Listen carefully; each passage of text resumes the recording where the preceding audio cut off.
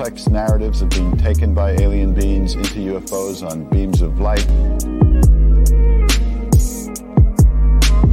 The Air Force is trying to cover up with a picture of Venus and the moon.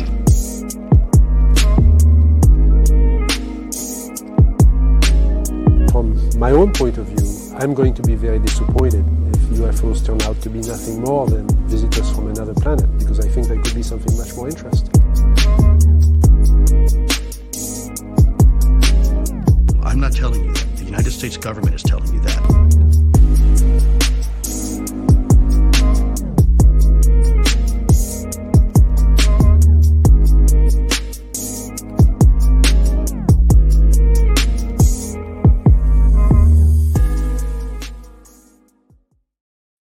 Hello, everyone. Welcome back to the channel. I'm your host, Vinny Adams. Now, a lot of you are aware that I announced my new co-host this week, Katie Howland. Unfortunately, Katie is unwell today, so she's not able to join us here for this interview. So I hope you'll join me in sending our best wishes to her for a speedy recovery. So, Katie, if you're watching or if you're listening at a later date, please get better soon. I can't wait to get started doing these interviews with you.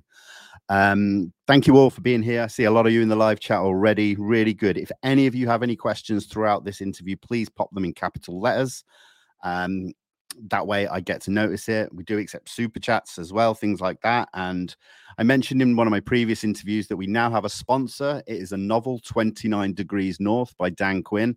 I highly recommend it if you like a good kind of adventure story. The links are in the description for that. It's about $3 on Kindle, about $7 for paperback. So that helps support the channel and the work that we do here. So yeah, thanks guys. As always, keep that chat cool, calm and collected, as you always do. And yeah, let's get straight into it. I'm really looking forward to this conversation.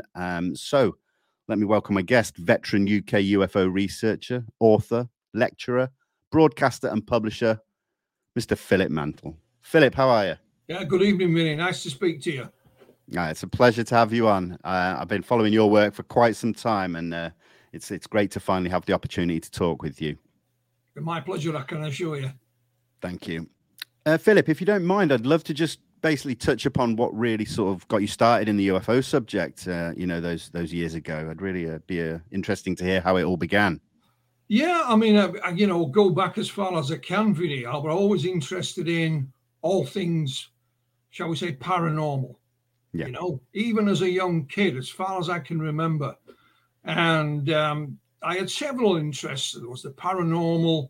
I loved horror movies, astronomy and the space race. That was about it, really. And I would read whatever I could find about certain topics.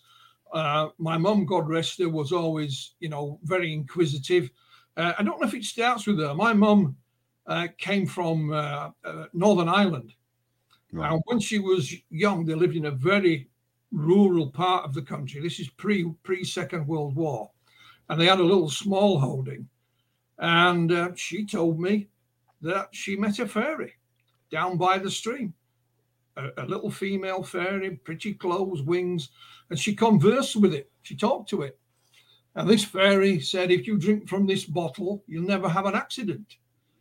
So she drank it, and she never had an accident. Well, unless you call my father an accident, I don't know, But and I remember she told me the story down the decades. I would ask her about it, and I said, Mom, was this real? She said, it was real to me, son. And she told my children, her grandchildren as well, So it was certainly real to her. So she was always open-minded about things. She wasn't any great intellect, was my mom, or anything like that. But I was fortunate because where I lived, I was brought up on a council estate. And literally the other side of the road was my best friend's grandma. And she used to go, we lived just outside of Leeds in West Yorkshire. She used to go to the local spiritualist church every now and again in a little town called Morley. It was just a 10-minute bus ride away. So on occasion, I would go with her. And I found it fascinating. I didn't necessarily agree with what they were saying and what their stance was.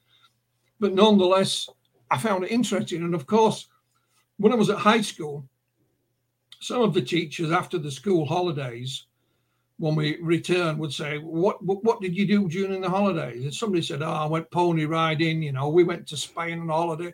What about you, Mantle? Oh, I went to the spiritualist church, sir.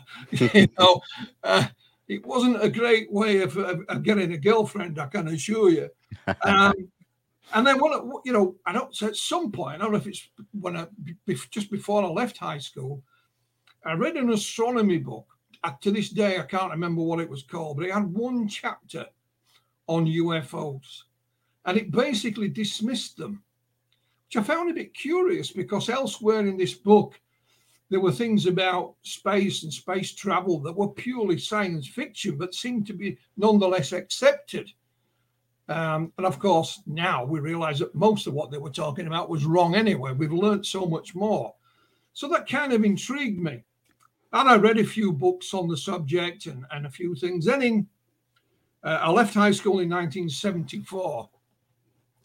In the winter of 1978 over into 1979, a very famous winter in the UK. It's known as the Winter of Discontent, when the country was collapsing and pretty much everybody was on strike. Well, I wasn't, because I went out to work in what was West Germany with a friend of mine. And of course, couldn't speak a word of the language. So I rang my mum. I said, can you send me some books to read? Anything, So she sent me a parcel of books, and they were all paperback books on UFOs. Where on earth she got them, Vinny, I have no idea. So I'm reading these things on a night after work. So by the time in 1979 I returned to the UK, I had a bit more knowledge about the subject. And like I said, we lived just outside of Leeds. And Leeds then, and as does now, has an evening newspaper. And it's called the Yorkshire Evening Post. And my aunt, who lived around the corner from us, she brought the newspaper around one night and she said, have you seen this? And there was an advertisement in it for the formation of the Yorkshire UFO Society coming up that Sunday in Leeds. And it gave you the location and the time. Just a small ad, literally a small ad. So as you're probably aware, in those days on a Sunday, the whole country used to pretty much close down anyway. So I didn't drive. I got the bus into Leeds. I found this place. It was called Centenary House on North Street in Leeds. It's still there. I just, heard some noise in one of the rooms, and there was the Yorkshire UFO Society. It had been formed by two brothers, Graham and Mark Birdsall. They put on a presentation. So it was obvious they'd been involved for a few years already. For me, it was great. They had a table of books. I could buy some more books. And that was it, Vinny. I felt as if I'd found my niche in life. I felt like I'd come home. I just felt comfortable there. And I joined. I think I paid £2 for the whole year as my membership. And that's literally how it all began. Amazing. Thank you. Yeah, I certainly know that feeling of kind of finding your place where you're meant to be and finding your home as I found the subject. No, that's really interesting. Thank you. I mean, I could talk all day about everything that happened in the in-between years, but I really love to just jump to when this alien autopsy thing really first, came up on your radar, where it started and how you got involved and the hype that kind of came with it. Oh, yeah. Well, as the years progressed at the Yorkshire UFO Society, I did a lot of stuff. We had another organization that we formed here called the Independent UFO Network. And then I went on to join BUFORA, the British UFO Research Association, which was a national organization. And again, I did a variety of roles for them. And we jump forward in time now to 1993. And one of the roles that I played was I was their press officer. Right. So these are the days before the internet and before email. So anything from any media would eventually make its way across my desk. And we had a letter one day from a company called the Merlin Group in London, a very straightforward letter saying, could we assist them in the making of a UFO documentary? Nothing specific. I wrote back and sent them some information about BUFORA and what we could and couldn't do. So we had a couple of letters exchanged and a couple of faxes, believe it or not. We had a fax machine in those days. So in the end, I spoke with the CEO, the managing manager of this place, the owner. It was a chap called Ray Santilli. And initially we were talking about, a very general sort of UFO documentary. He was looking for film footage, still photographs. We didn't have that, but I knew places that did, and so on. And then as our conversation developed, completely out of the blue, no warning about this whatsoever, Santilli said, well, I've got film of Roswell. He didn't call it Roswell, he called it Roswell. And I said, what do you mean? He said, well, I've got film of the UFO crash and the creatures being examined. So naturally, I just said, show me. Yeah. So I met Ray in London. We used to have meetings in London and evening lectures at the London Business School, which wasn't far from where Ray Santilli's offices were. So I invited him around one evening. And after the lecture was over, he told me this story again. And he said, I went out to Cleveland, Ohio. He said, my main business is music. Buy and sell things, license it, photographs, all this kind of, back catalogs. And he said, we were actually looking for old film of the rock and roll stars before they were famous, Elvis, whoever, because they did the college circuit in this area. And this is one guy stepped forward, an old boy, said, I've got a clip of Elvis. The company I work for is no longer in existence, so there's no copyright. So he said, right, fine, cash transaction, shake hands, thank you very much. Then he said, this old boy came back to us before we flew home and said, well, actually, before I was a freelance cameraman, I was in the military and I filmed the UFO crash at Roswell. So Santilli said he went to this guy's home where he got the film, put it on a projector and showed it on the wall. And he said, basically, how much do you want for it? And they shook hands, no paperwork, not allowed to release his name. And I said, that's a great story, Ray. Fantastic story. Show me. It's as simple as that. Yes, I can. No, I can't. So I went home. This conversation went backward and forwards. And in the end, I just told him to bugger off, Finney. I said, it's rubbish. I did tell a few of my colleagues what Santilli was claiming. I said, keep it to yourself.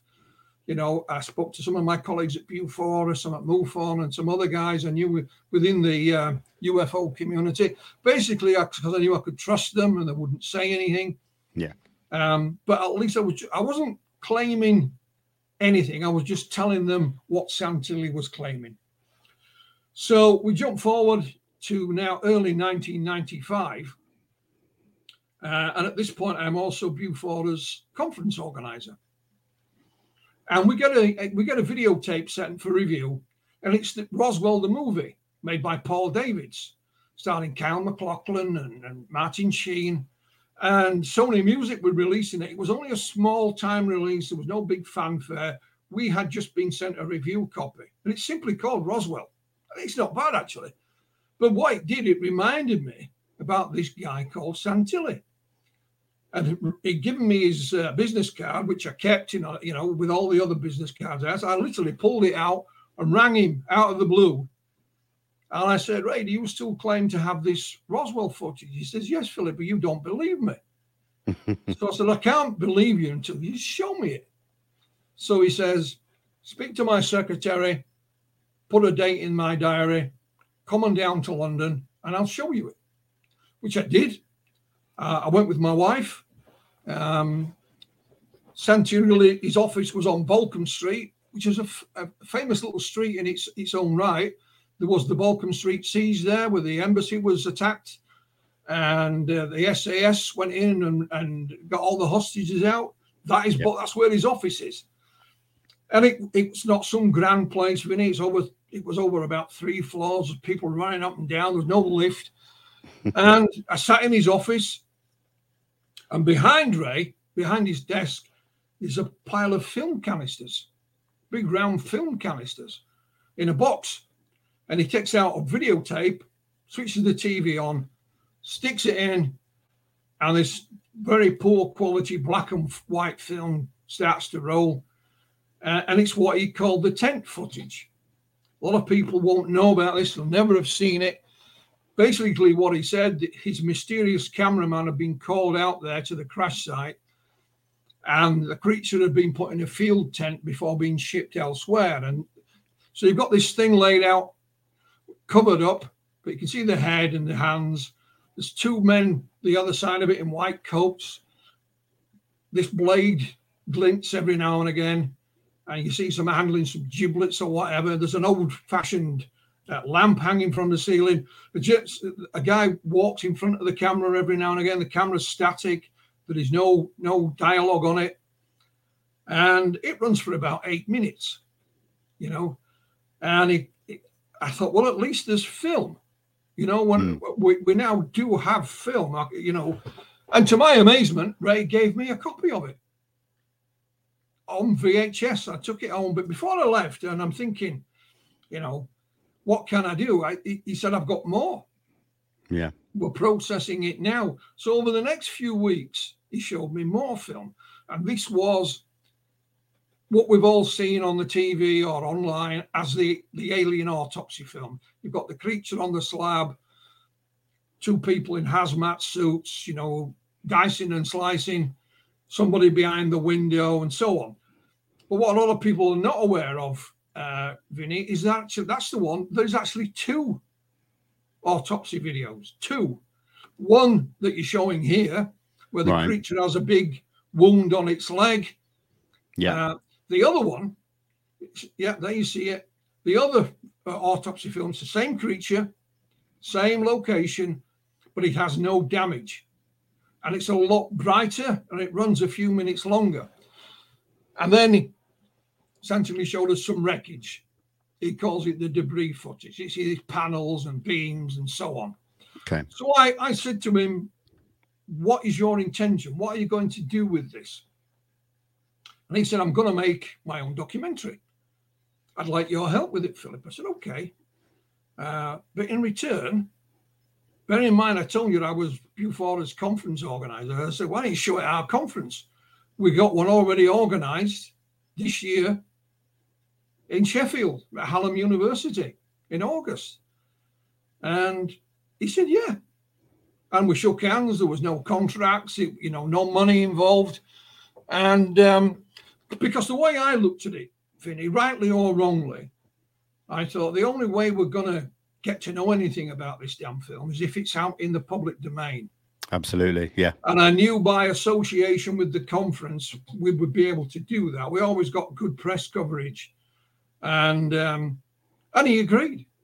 And a colleague of yours played a very significant part of this. He's now Dr. David Clark. Yeah, but at that point, good friend of mine. Yeah, he was only David Clark. Yeah. And he was working at the Sheffield Star newspaper. Yep. So somewhere around, I don't know, April time, David contacted me. And he said, I'm writing a little piece about a local UFO investigator who's starting up. I know you've got your conference later in the year, Philip. Just give us a few quotes. And I said this, that, and the other. Oh, by the way, the alien autopsy film. So David wrote his article. I never saw it until many, many years later. But then a couple of days later, the phone's going mad. And it's somebody called White's Press Agency. And all they wanted to know about was the alien autopsy film. And all I could tell them is what I'd seen and what Ray Santilli claimed. Yeah. And I told them and basically forgot all about it, Vinny. Goes to bed, gets up the next morning, the fax machine had been going berserk all night. And there was literally, requests for access to this film from around the world. And I thought, what the hell? And that was from White's Press Agency. And all I could do was pass them on to Ray Santilli. Yeah. And that was it. The story was then out. And up to that point, there was no media involved. There was no television involved that I'm aware of. It's only when the story leaked out. When it did, it was just an off-the-cuff remark. And it took off. And it went from there. So where do the other players come into this? Where does the story start sort of getting more questionable, let's say? Because obviously we, for anyone that knows the story, there's quite a cast of characters involved with all of this and creating it. In May of 1995, Ray Santilli organised his own screening of it at the London Museum. Right. And basically that was mainly an invitation for the media. I was there. What is strange, we're all sat there. Bearing in mind, I'd seen this dark tent footage. I'd seen 2 autopsy films. I'd seen this wreckage. I'm fully expecting to see all of this come on the screen. The screen comes on. There's no introduction, and it's just the one autopsy film. Right. There's no sign of Santilli. I mean, absolutely no sign of him. What we didn't know, and we learned much later, he was in the projection booth at the back talking into the microphone, but he forgot to switch it on. Oh, God. And there was such a clamour when this film had finished, he legged it out the back door. He'd gone.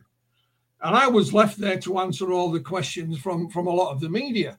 So that's where that's when the television became involved.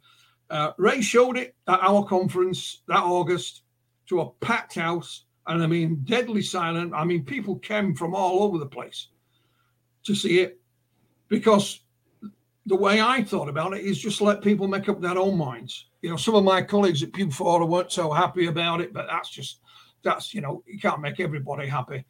And my idea was, look, if we're not involved with it, somebody else is going to be. So why not us? It fell into our lap. And I decided, again, rightly or wrongly, in public and to Ray Santilli's face, I would say, I think it's real, Ray. You're doing a great job, bloody. But underneath, I was just trying to find out what it was. I was 100% positive that once it went out on television, that the phone would start ringing or whatever. But it went on television around the world the day after our conference. And I'm sat there thinking, we'll find out the answers now. And it was literally the old sagebrush thing, not a thing, not a word. Nobody came forward and said, that's me, I'm one of the actors, or my granddad told me about this film, I think that's him that's in it. Nothing. Of course, it was on a huge documentary called Alien Autopsy, Fact or Fiction in the US. I was interviewed for that. It was so popular, they had to do another 2 specials after it and have additional bits. It was the biggest selling documentary of the year on video. I mean, tens of millions. I mean, so I'm thinking, we'll find out the answers now, but it just went quiet. I mean, nobody said a word. So it's a question of where do we go from here? So all we had was the film itself. Bear in mind, Santilli had only released 1 autopsy film and the so-called debris footage. So you start with that. Is there anything on the film that is not circa 1947? No, there isn't. Some people thought there was a phone hanging on the wall. It's got a curly flex. Yep. I thought, they didn't have a curly flex in 1940. Well, you did. You just had to pay a bit extra for it, But it was there. Yeah. The instruments. The next thing we did was we asked the medical profession, if this is an autopsy, what? And you'd be surprised how many were impressed by it. They didn't see anything drastically wrong. We asked special effects experts. All of them said, yeah, I could do it with enough money. And I said, that's okay. If it's a special effects, who the hell did it? Because the special effects industry, certainly in the UK, is not huge. And I started with one company and they said, it looks like Fred. So I'd ring Fred and I say, was it you, Fred? He'd say, no, it looks like Bill. And I'd ring Bill and Bill would say, it looks like so-and-so. I never got the same name twice. I just was going round and round and round in circles, So Santilli then released some labels. He claimed that, the film is in the canister is in a box, and the box has got sealed with a label over the top, and it's got a stamp on it. It's a military stamp, and there's blurb about it, when it was filmed and so on. Yeah. Now the official stamp is a military stamp. Somebody said that's not the right era, but when we looked into it, it was from the right era. So there was nothing outstanding that we could point to and say it's, that proves it's a fake. Right.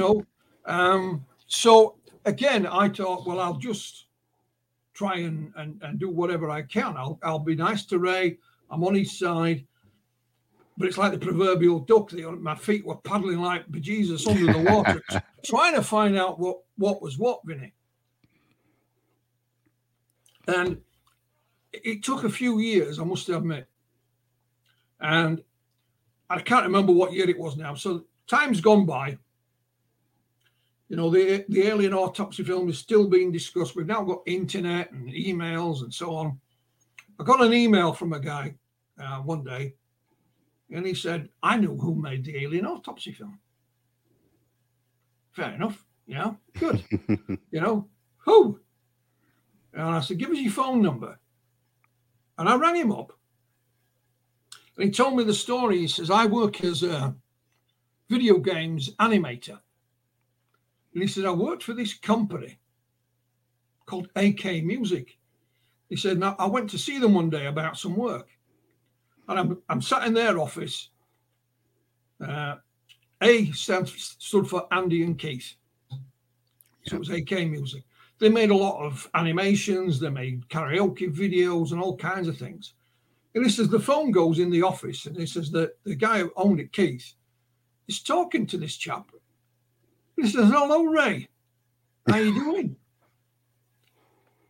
And he, finishes conversation. So this lad, who was also called Keith, had seen the alien autopsy film, knew of Ray Santilli's name in association with it, and he said to the other Keith, is that Ray Santilli? Because he'd heard him say his name. He says, yeah, why? He says, the alien autopsy guy. And Keith started laughing. And he says, he didn't make it. We did. What it turns out, he gave me the details, and he was quite happy. I found out that AK Music had closed. However, there was still the director's home address attached to it. Right. This was a gentleman called Keith Bateman. That was the Keith who'd been talking to in his office. So I wrote, got no reply basically, and I said, look, I spoke to him on the phone, and he was like a politician. He spoke a lot, but didn't tell you much. Yeah. And in the end, I thought, I know it's him. And I put the newspaper onto him, and a newspaper got hold of him and got an interview with him. Obviously, Keith had got paid a few £100 maybe for his story. But what happened was, Keith said we used to do business every now and again with Ray Santilli. Didn't work for him. We worked with him. Right.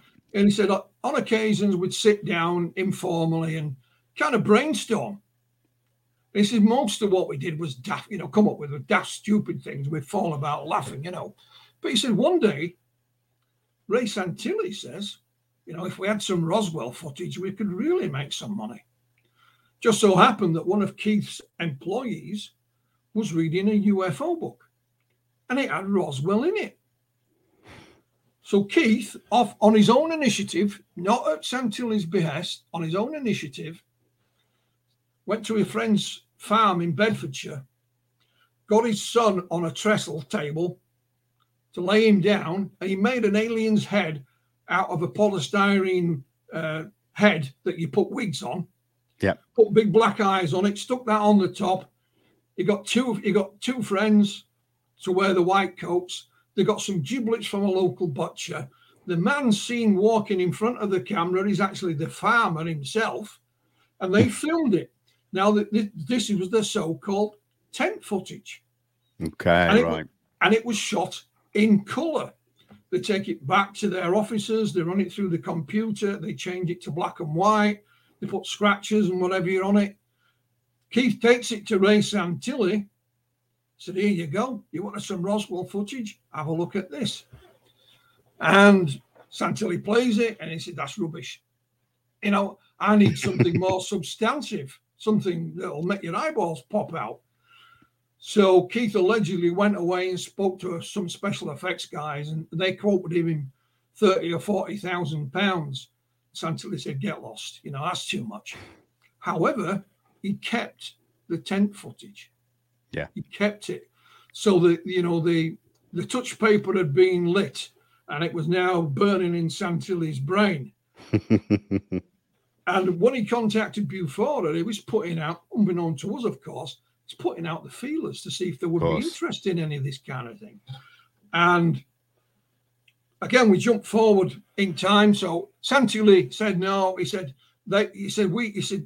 we took film to AK Music to be transferred onto video, and when they got it, it was blank. It was ruined.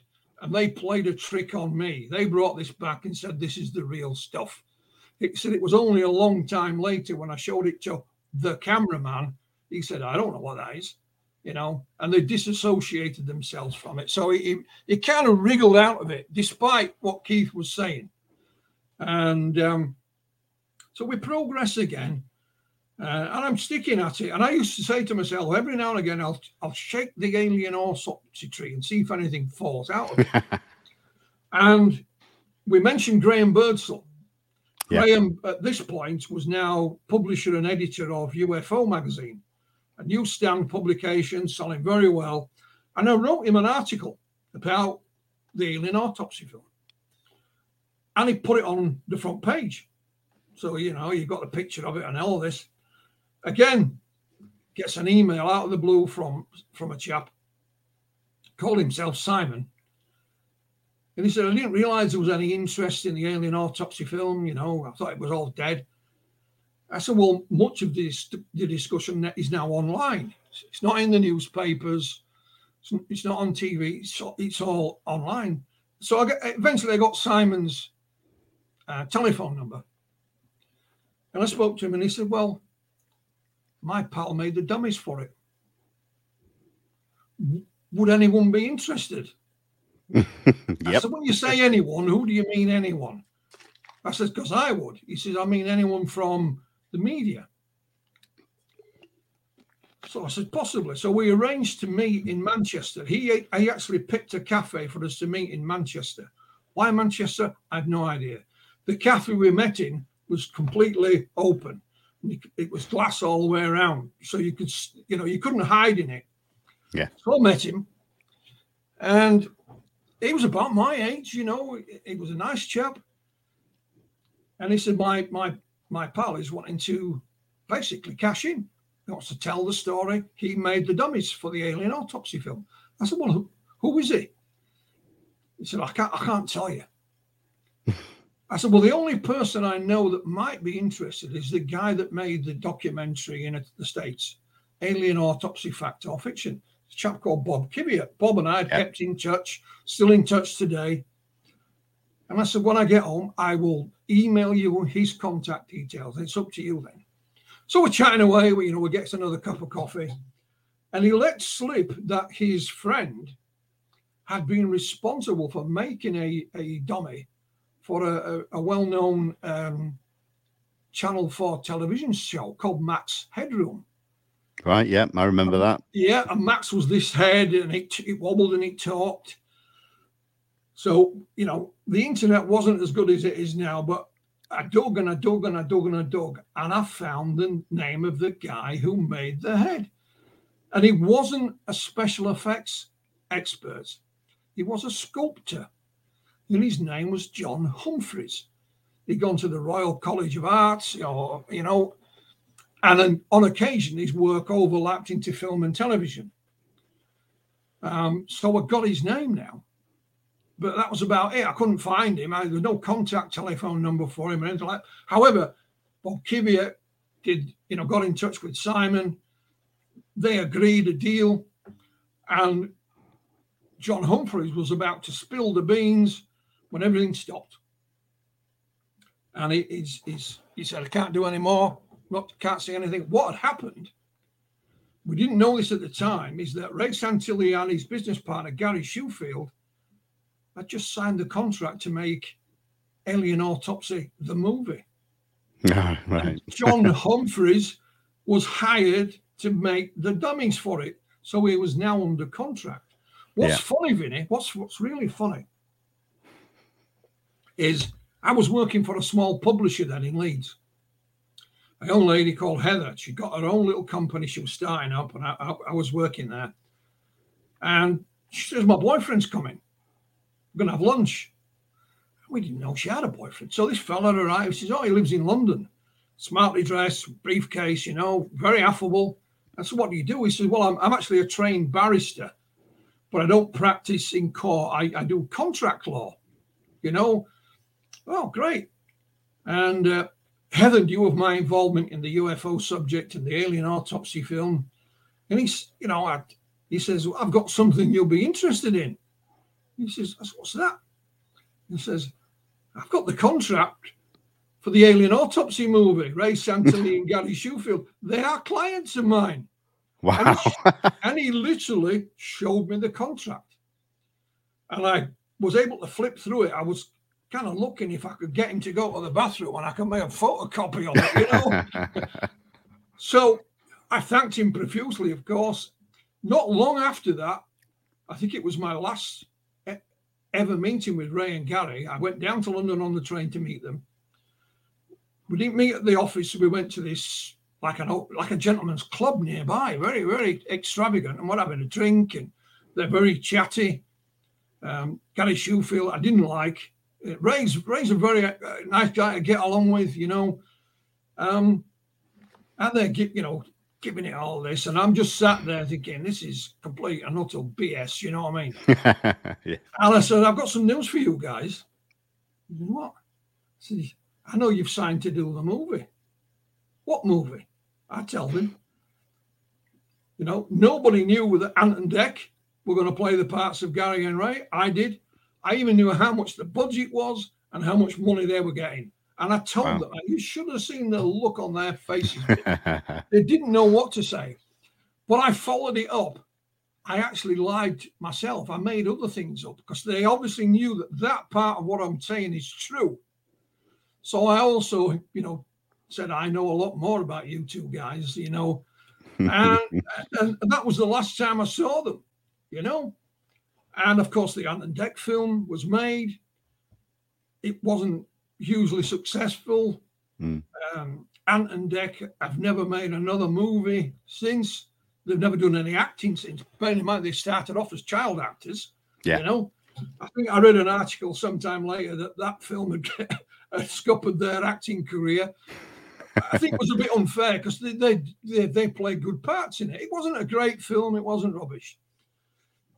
So, you know, they changed the story now. Santilli had changed the story. There was a documentary to help promote the movie with Eamon Holmes as the presenter. Yeah. And hey, presto, who did they bring on? John Humphreys. Johnny's saying, no, these guys brought me some film. And I based the Alien Autopsy on the film. But we only had a few scraps. Most of it had rotted away. But there is real film, you know. And I thought, well, you know, so Ray and Gary changed their story now. They called it, you know, we've got this film and we've restored it. They called it. We've restored it. Bearing in mind there was 2 autopsy films. This, you know, one seems to have disappeared and been forgotten about. Yeah. So again, you know, they're not telling anything. We haven't got 100. By this time, nobody believes them. Nobody in their right mind believes them anyway. But I'm thinking we still can't prove it, you know, 100%. There's still not enough proof there. Some time later, again, I was working with an old colleague of mine. He's actually the son-in-law of Graham Birdsall. It's called Russell Callahan. Russ started his own little magazine called UFO Data. And I'd write a few things for him. Russ's phone goes one day. Russ and I had been and interviewed Keith Bateman and 1 or 2 others, and Russ had made a little video. And got a phone call, and somebody's inquiring about this video. And, you know, and this fella on the end of the phone says, I'm the man who made the Alien Autopsy film. So Russ says, well, you don't need to be speaking to me. You need to be speaking to Philip. Yeah. And he got his phone number and I rang him. Now, we got half a name. This had come up in conversation with people at the film company who made the Ant and Dec film. We got half a name. And it was just the first name. And it was Spiros. It meant nothing to me. You type Spiros in Google, you know. So I rings this bloke. And I said, what's your name? And he says, my name's Spiros Malaris. He went, ding dong, ding dong, ding dong, you know. The bell started ringing. And Spiros, I had my tape recorder on, so I was recording it just in case, told us the whole story. And the missing parts of the puzzle are falling into place as he's telling me. And then arranged a more formal phone conversation where I could have time to write some questions out and ask him, because I didn't know what he was going to say to begin with.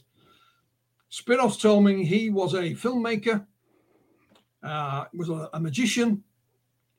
He'd served his apprenticeship as a motor mechanic. And he said he had a little film business.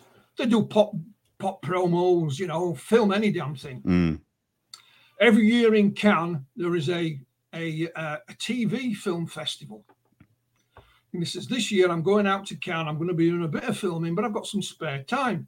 So we had a trade publication with all the different television companies and their contact details in. He said, he says maybe half a dozen or a dozen that were pretty near to where we were located. And I faxed them, basically saying, we're in Cannes, we have a film crew. If you need one, we've got time on our hands. Of course, one of those places he sent a fax to was the Merlin Group, Ray Santilli's company. He met Ray out in Cannes. They had a chat. You know, Ray tells him this fantastic story about this alien autopsy film, this, you know, footage, the cameraman. And Spiros is thinking, well, okay, you know. So anyway, for whatever reason, he decides to go to Santilli's office and have a look.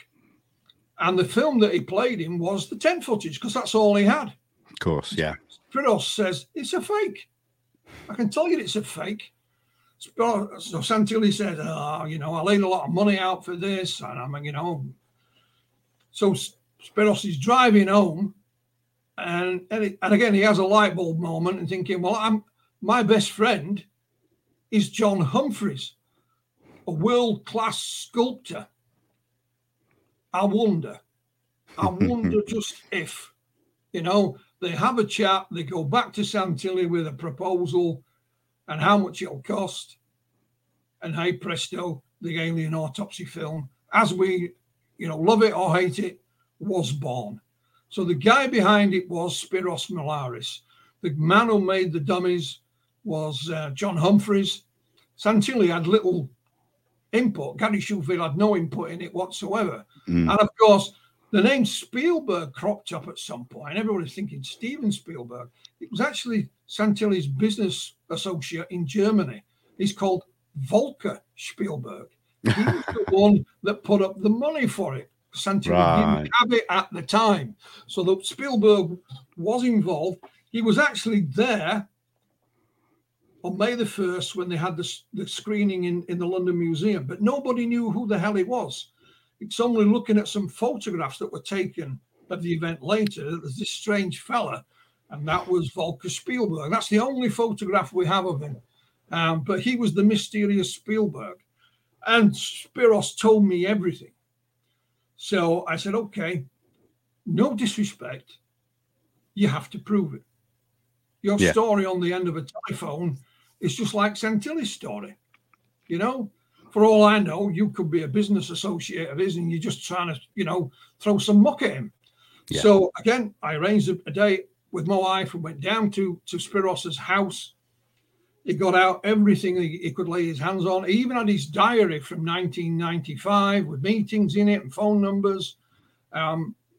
He got out boxes of paperwork. There were faxes from Kodak, because one of the big contentious issues was that the film had these little codes on them. little symbols. And these symbols represented the year of manufacture. Right. So yeah.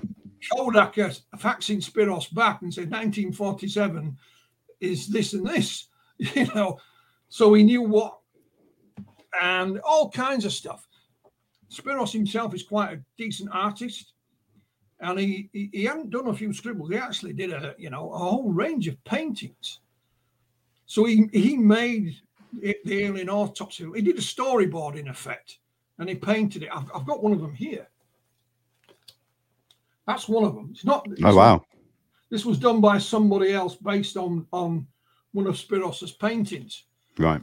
And another thing he had, for example, he had a huge file folder of American military vehicles, and I'm talking dozens and dozens and dozens of them. That's what the hell do you want them for? He said, what we were also going to do, he says, we were going to make a flying saucer crash. Wow. So you'd have the crash in the background, the thing in the desert. We'd have a vehicle, and we'd have an actor made up as President Eisenhower. And we would tell him what to say, and then if you could lip read, you'd be able to see what he was saying. And he said, I was going to use this truck here. He said, but I was going to build just the back end of truck out of wood. Right, yeah. The back end of it in screen. But I would use that number plate. So if you could go and check military number plates, it would turn out to be a real vehicle from 1947, And he had more and more and more stuff. So there was no question that he was behind it. And I said, well, why have you decided to come out now? He said, we had an agreement between us that, we wouldn't say anything, because he said, originally, it wasn't made to make any money. The idea we had behind it was we'd make it, we'd let it out there, and then 6 months, 12 months later, we'd go, ta-da, aren't we great? In the hope that people would then say, these guys fooled everybody. We can hire these guys. Sure. Yeah, yeah. It says every time I went to see Santilli about it, he just said, I haven't made my money back. Spiros, I didn't have a clue what was going on in the background. I had no idea about the TV deals that were being done. Didn't know. And it's only when the Ant and Dec film was going to be made, Santilli went to show him. And Santilli said, this is enough, Ray. Enough of this nonsense. We've got to tell people the story. So he said, once they made the movie, as far as I was concerned, that, our agreement was finished. And he started looking round for the first time to see what had happened to the alien autopsy film. And his jaw fell off, he was, and he was going round all the different products that mentioned the alien autopsy, one of which was Russell's little DVD that he'd made himself, and that's why he rang him, because basically he's saying, well, the film you see that everybody's seen on television or online, he says, I actually own it. The reason why I own it is because we filmed one before it. Right. That is the autopsy that has no defects in it whatsoever. And he said, my girlfriend at the time, she did all the medical things. And we were playing it back, and she said, you've done something wrong there. They would never, ever do that in an autopsy. So if you let that out, you're finished straight away. So he said, we had run out of money. Santilli was, shaking his head, didn't know what to do. So Spiros says, I will pay the crew and the costs. We'll make another one. So they already got the mold for the creature, the alien. John Humphreys does his magic. They open the mold in the morning, and of course, there's a fault with it. There's a hole in the leg. There's been an air pocket. So okay. They improvise. They get a Bunsen burner or whatever. They burn it. He sends John to the butcher to get a bone. They put that in it, so there's a bone joint in it as well. So they improvise. That is the one that everybody's seen. That's why Spiros says, I own that because I paid for it. Sure. Right. Makes sense. I paid for that. And he went to the copyright office and he had to show his proof, and they have given him a copyright license. They haven't withdrawn it from Santilli. You have to go to court for that. But Spiros does have a legal copyright ownership of that and the debris film. And it's the little details that Vinny that also add up. Spiros told us, he says, we made the creature, the first one, got it laid out on the slab. It's perfect. We dissect it, take the giblets out, take the brain out,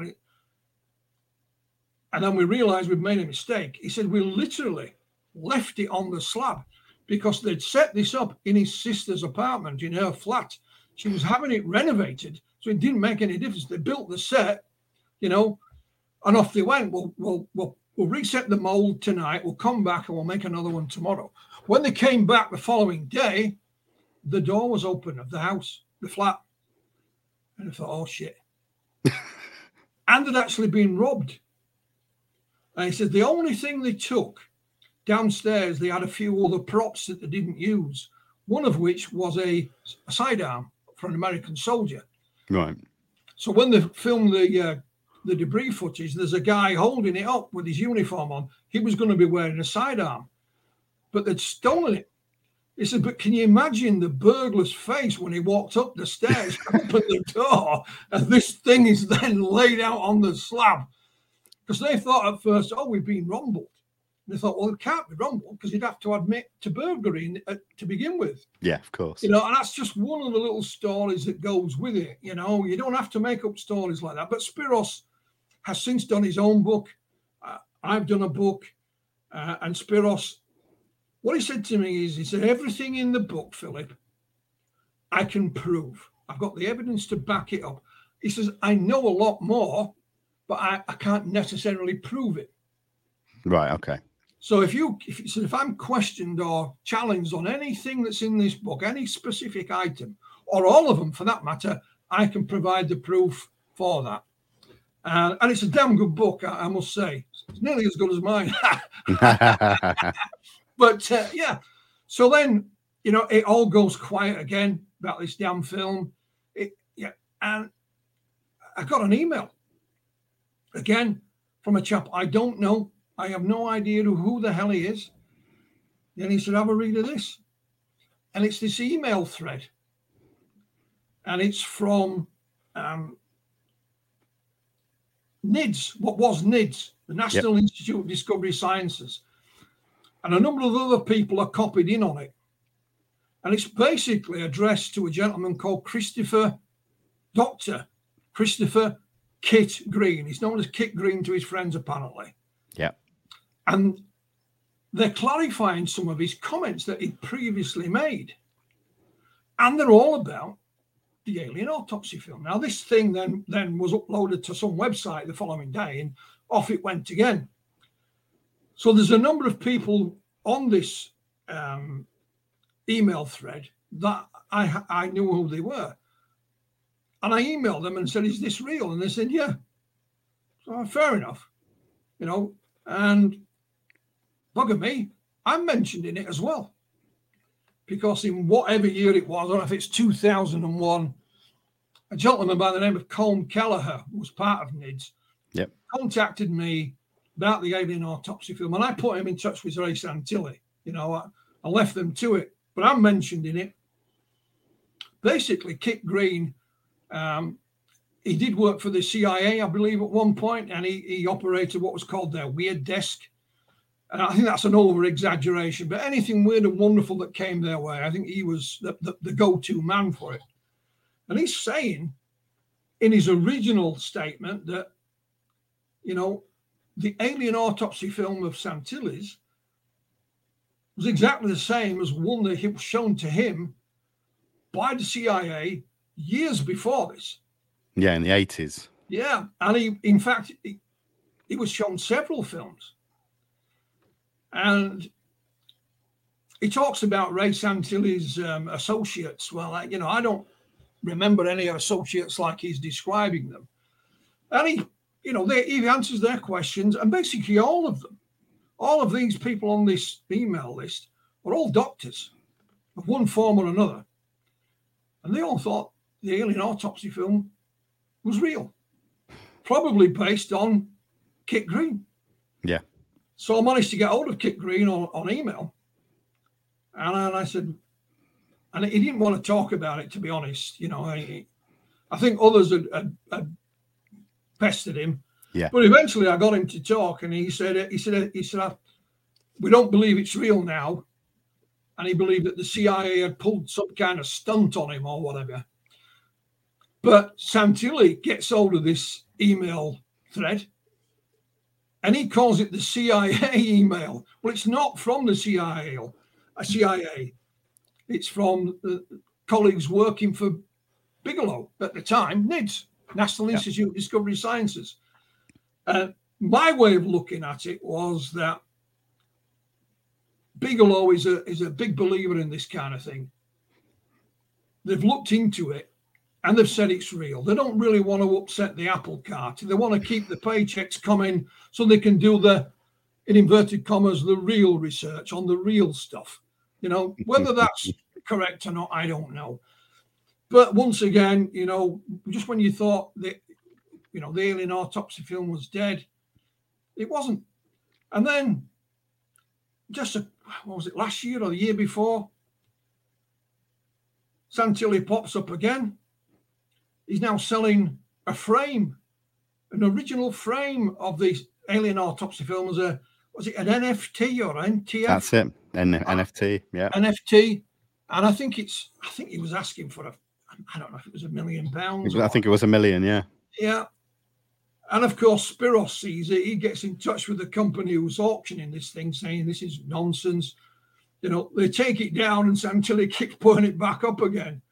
And you know, I'm still in contact with Santilli. We exchange an email once in a while, just pleasantries. You know, nothing out of the ordinary. And I've just made him aware. So, Ray, when you're ready to tell your side of the story, and by that I mean the truth, you know where I am.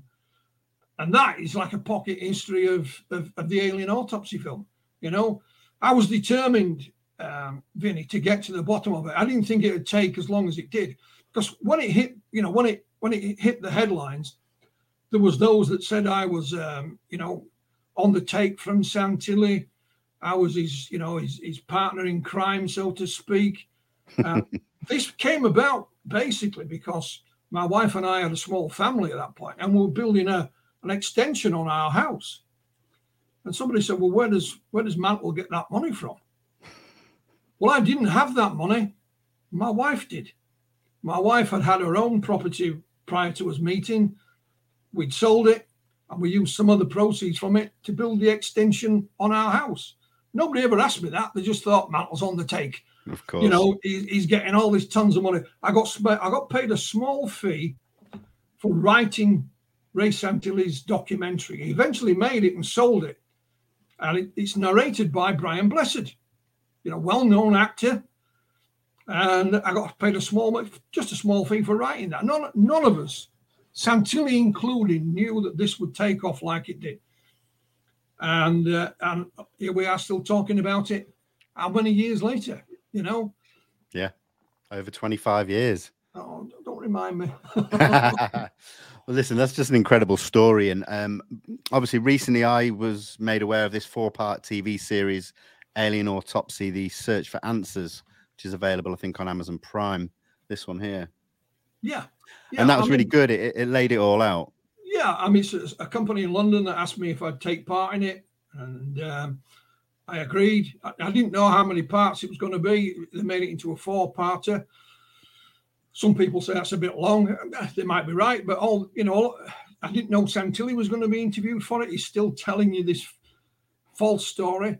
And what is interesting, Vinny, is on it, you know, they asked him a question about the second autopsy film, and he said, "What second film?" He's now forgotten about, because if you're doing a restoration,